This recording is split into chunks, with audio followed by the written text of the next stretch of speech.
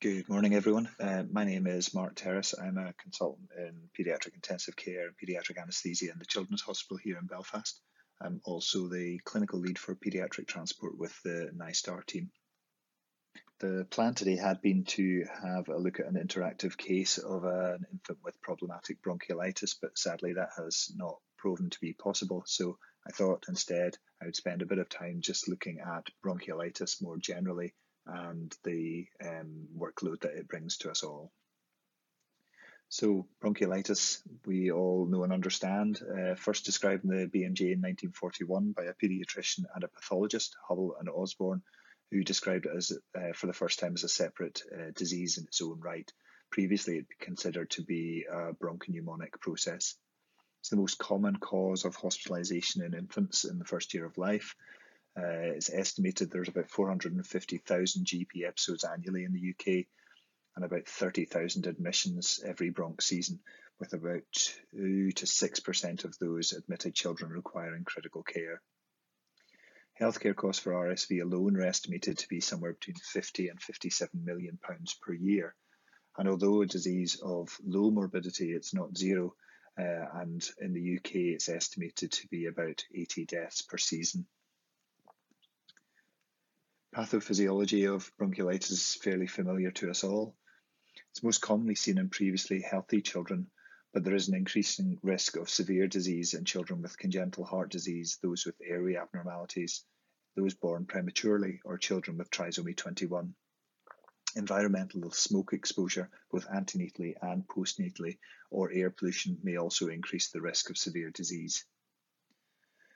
What happens? Well, child is exposed to a respiratory virus, which leads to the initial upper respiratory tract symptoms, nasal discharge, fever, poor form, poor feeding.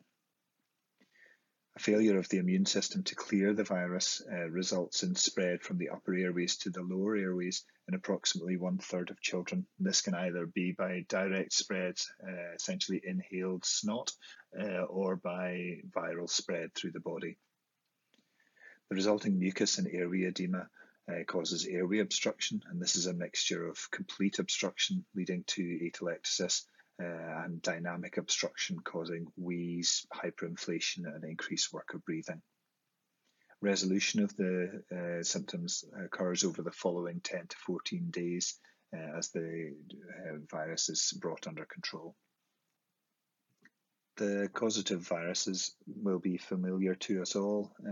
The key feature seen is the seasonality of viruses, with the viruses peaking during the colder winter months. This slide shows data from England and Wales from 2010 to 2020, showing the seasonal peaks in virus presentation, with the last respiratory virus season having a fairly hefty RSV peak. RSV is the most common causative agent identified in bronchiolitis, and infection is nearly ubiquitous by age 2. Other causes of bronchiolitis include adenovirus, influenza, parainfluenza, rhinovirus, metapneumovirus, and of course coronavirus. So briefly, I have to mention the elephant in the room, which is the COVID-19 pandemic and the SARS-CoV-2 that we're seeing. Children are minimally affected or appear minimally affected with the novel coronavirus disease, but those who are presenting appear to be broadly in one of two groups, either the PIMS TS, post-inflammatory type presentation, or presenting with non-specific viral upper respiratory tract infection symptoms that are going to make it very hard to delineate between your standard bronch and your COVID-19 bronch. Importantly, 85% of pre-pandemic coronavirus bronchiolitis patients had an identified co-infecting virus, and 10 to 51% of children with SARS-CoV-2 also have other respiratory viruses identified. So isolating one virus doesn't rule out the presence of a second virus, and all appropriate precautions need to be taken. Identifying positive cases is vital to allow appropriate isolation and protection of others, including staff, but similarly important to be able to de-escalate PPE and free up isolation space to allow healthcare systems to flow. Capacity is limited and will quickly become overwhelmed if everybody needs to be treated in full PPE. The recent national guidance from the Royal College of Paediatrics and Child Health on the management of children with bronchiolitis and lower respiratory tract infections during COVID-19 is an attempt in part to alleviate the pressure on systems and try and prevent this from happening. Positive effects of the pandemic potentially. This is data from a South American group looking at 4 countries following their most recent winter season. The solid bars show the average daily temperature, so the dip kind of May, June, July, August, equating to their winter period when they would classically see their bronchiolitis peak. The blue line shows the figures from 2018 for lower respiratory tract infection admissions, the yellow line, the 2019 data, and then the pale grey line at the bottom, the 2020 data, which I think you can see shows a significant reduction, an 83% reduction in lower respiratory tract infection admissions to PICU during this last season, a 92% reduction in RSV and a 78% reduction in flu admissions. This suggests that the social measures that have been taken, so increasing hand washing, social distancing, more use of face masks, for example, is having a significant impact on our standard bronchiolitis and may help alleviate some of the pressures that we are otherwise facing. So treatment for bronchiolitis, well, I think this is excellent advice from Hobbs to Calvin and has been the mainstay of my treatment in ICU for many years. I think it's important to recognise that often what we do comes with problems, and that sometimes doing nothing is actually the best that we can manage. Main areas to focus on, I suppose, so hydration, important to assess for dehydration and manage where present. Ideally enterally if at all possible. If you are going to use IV fluids, you need to be careful to avoid hyponatremia. 2003, a group from Evelina Intensive Care looked at their bronchiolitis patients and identified hyponatremia in 33% of all their RSV positive bronchs requiring critical care admission.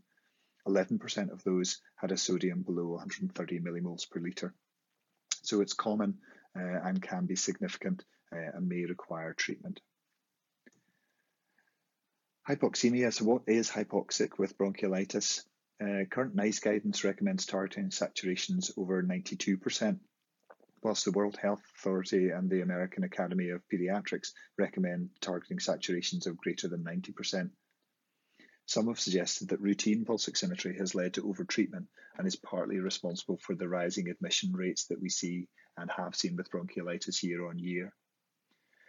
This paper is an interesting review of several different papers that have attempted to answer the question of where the correct level of saturation targeting should be set. Included in this is the 2015 BIDS studies, the oxygen saturation targets in infants with bronchiolitis, and essentially this group targeted either 90% or 94% in patients.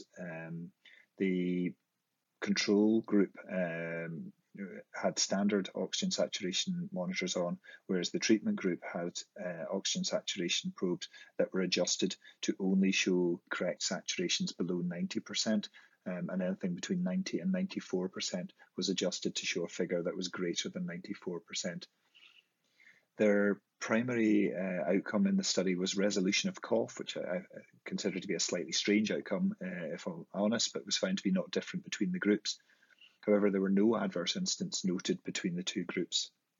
Longer-term neurodevelopmental outcomes were not assessed on the assumption that short periods of saturations at or below 90, around 90% rather, were not going to have a significant impact. Bottom line, I think, for us, we need to target numbers that are expected by our local and national guidance. This is what we will be judged against. Certainly in Northern Ireland, the bronchiolitis guidance that we have in the Children's Hospital targets saturations of 92% and above. But I would recommend having a read of this paper, because I think it does raise some interesting questions about where the kind of over-medicalisation of care has impacts and may have negative impacts on children's care. Other interventions that have been tried are many and myriad, and none have been shown to offer benefit, and some may actually come with harm. So the use of nebulized medications, salbutamol, ipratropium, steroids, hypertonic saline, none have been shown to have a significant benefit to patients, and none are routinely recommended. Similarly, the use of caffeine and the use of caffeine for apnea has not been shown to have a significant impact and is not routinely recommended. Nasal suction, well, it may help with feeding, but care needs to be taken that it's not too deep. You don't want to cause trauma in the nose and worsen the situation, but if it's required just to clear the nares to allow the child to feed, then it may be worth doing.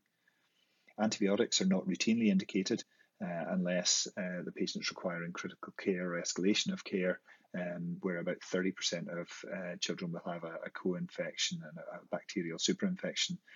But where antibiotics are started, certainly our policy in intensive care is to de-escalate them as quickly as possible and to stop within 48 hours, ideally, depending on results from bronchoalveolar lavage. So who do you escalate, when do you escalate, and how do you escalate, I suppose, are important questions. When to escalate? Well, escalation is required for patients who are objectively failing standard supportive treatment. So patients who have been managed on the ward with oxygen therapy where indicated, but are not responding. 2015 NICE guidance suggests that signs of failure are essentially impending respiratory failure, and that escalation should be considered if showing signs of exhaustion, such as listlessness or decreased respiratory effort, recurrent apnea, or the inability to maintain target oxygen saturations despite appropriate oxygen supplementation and kind of maximal oxygen supplementation at ward level. Important to stress that work of breathing alone is not an indication for escalation. It's not an uncommon phone call for us to receive in intensive care to say that the child may tire. And whilst that is a child who bears close watch and may require further intervention, it's not an indication to escalate care on the basis that they may tire. How to escalate then? So I think that the standard pathway that we're all familiar with through high flow, consideration of CPAP, and then on to invasive ventilation. A lot of debate and discussion about high flow and its role for bronchiolitis. It's increasingly used in a variety of areas, but the evidence to support its routine use is currently lacking. It appears to have a role in patients who have failed standard treatment, but doesn't alter the course of patients if started early. It may have a role in supporting patients following extubation to prevent re-intubation, but other than that, its role is still not quite clear. CPAP, more aggressive therapy and generally not available at ward level, so would require escalation to critical care. Has been suggested that it has a place in bronchiolitis. The 2017 Tramontane study, which compared nasal CPAP to high flow bronchiolitis, the results of this did not show inferiority of high flow, but did suggest a higher relative risk of success with CPAP. However, as mentioned, CPAP may not be routinely available, and given access to critical care, this option may be limited locally depending where you work. Currently, the first ABC trial is underway to try and establish the non-inferiority of high flow compared to CPAP in critically ill children, both in terms of step-up and step-down care. And this trial is underway in the UK as a multi-centre trial. So children that fail, children who require invasive ventilation, well, my approach to things, as you've gathered already, is fairly simplistic, and I like to consider things in a fairly broad fashion. We're all familiar with the DOPES mnemonic that is used to identify issues, and I think it's a useful framework to hang our thoughts around ventilation issues that might arise in patients with bronchiolitis who have been intubated and ventilated.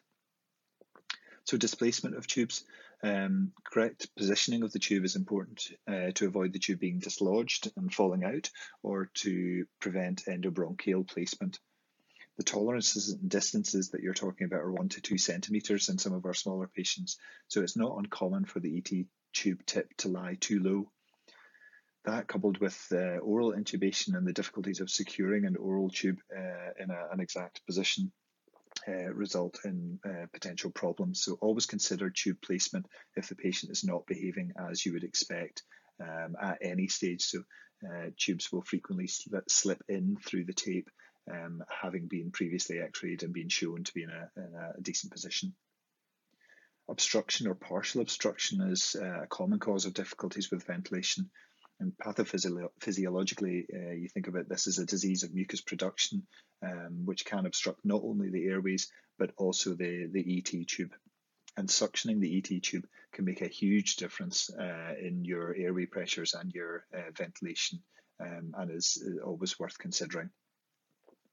Pneumothorax is rare but can happen, and when it happens needs appropriate and urgent management. Equipment may malfunction, but often the equipment is functioning perfectly well. It's just functioning well for an adult patient, but not coping with your standard small bronch baby. Adult circuits and excess dead space can result in virtually no tidal volume being delivered to the patient. So always make sure that the patient is ventilating, that their chest is rising and falling, and I wouldn't rely too much on the numbers that the ventilator's generating. So targeting tidal volume is appropriate, but restricting tidal volume at the expense of chest movement is detrimental to the patient. Initially, after intubation, these patients may require recruitment to open up the lungs, followed by adequate PEEP to maintain lung volume. And the same goes following any episode of disconnection or suction where the patient may de-recruit. It's important to ensure that you have maximised and recruited the lung back where possible. You can see breath stacking in bronchiolitis as a result of the dynamic airway obstruction. So it's important to ensure that there's adequate expiratory time available to the patient to allow full exhalation. And this can be achieved best by reducing the rate and watching the IE ratio. If the ventilator you're using has it, looking at the flow time loop to check that the flow actually gets to 0 before the next breath is delivered is another useful way to assess whether you're at risk of breath stacking. Roughly, so suggested initial settings for a ventilator, well, a respiratory rate of around 30, an I time of 0.7, 0.8, something like that, and then enough peak pressure to see adequate chest movement, ideally limiting that to below 30 centimetres of water at peak. The targets, so I think we're all guilty on occasion of overachieving on our targets in these patients. So we have to remember that mechanical ventilation is not physiological normal ventilation. So we shouldn't be aiming for normal targets either. So target saturations, maintaining them greater than 92% and weaning your oxygen where able. And carbon dioxide levels, well, anything up to 10 kilopascals, assuming the pH is well compensated and above 7.25. But as I often bang on to the trainees in ICU, target figures, or accepting figures rather, with a pH of 7.4 and a CO2 of 5 suggests that you're working the lungs too hard, and that comes with the risk of longer term lung damage. What else do we want as a retrieval team when we arrive to collect this patient? So an appropriate ET tube in the correct position, as discussed already. Do be careful. Correctly has been a move towards using cuffed tubes, but we are still seeing errors with the wrong size of tube being used. So micro cuffs, I think, are the most commonly used tubes, and they do have suggested age ranges and weight ranges for the smaller patients. So don't size using any other equations that you're used to using. An NG or an OG tube to decompress the stomach is important. Children, as you know, tolerate gastric insufflation poorly, pushes up on the diaphragm, reduces your compliance, and will make your ventilation much more difficult. So putting in a tube and actually decompressing the stomach is important. IV access, so peripheral IV access is perfectly appropriate. Ideally 2 points of access to allow for a failure during transfer, and the ability to continue the journey without having to stop to achieve second access. Arterial access rather is not important for your standard bronch. So I think a bronchiolitic patient who's ventilating easily and is not requiring excessive pressures or excessive oxygen can be managed without an arterial line, and that removes the risk then of thrombosis, etc., that you can see with arterial lines, particularly in this kind of weight range of patients. Suitable sedation and paralysis. This will vary from where you work. Generally, morphine for the younger patients under a month alone, plus or minus midazolam for those older patients. Again, not uncommon to see patients maintained on volatile anesthetics, so the use of sevoflurane, which is acceptable for standard anesthetic practice, but less acceptable for the critically unwell patients or bronchiolitic who's required intubation and ventilation. They'll tolerate it poorly, their blood pressure will likely drop, and that will just drive a vicious cycle of more fluid boluses to maintain it. So try and get rid of the volatile as quickly as possible and get them settled and established onto IV sedation. Interestingly, in the 1940s, it was standard to use brandy, whiskey, or port to sedate infants with bronchiolitis, but we wouldn't recommend that anymore. But you can have a small whiskey yourself after a stressful bronchiolitis stabilization in theatre. Chest X-ray to confirm tube placement and to have a look at the lungs is useful, and most transport teams would want to see a chest X-ray before they move that patient to make sure that the plastic is all in the right place. What does the future hold for bronchiolitis? Where are the areas of research? Well, currently the BEST trial is ongoing. This is a multi-center RCT, which is comparing surfactant to placebo, essentially air down the ET tube, in children who are ventilated with bronchiolitis. And they're looking to see a significant effect on reduction in mechanical ventilation by 18 hours, which is their primary endpoint. This is currently in its third season, and recruitment is ongoing. So we'll be interested to see rather the results that come out of this and whether it answers the question finally as to what role surfactant plays in children with bronchiolitis who end up ventilated. This is another interesting trial, something I hadn't heard about but came across in preparation for this talk.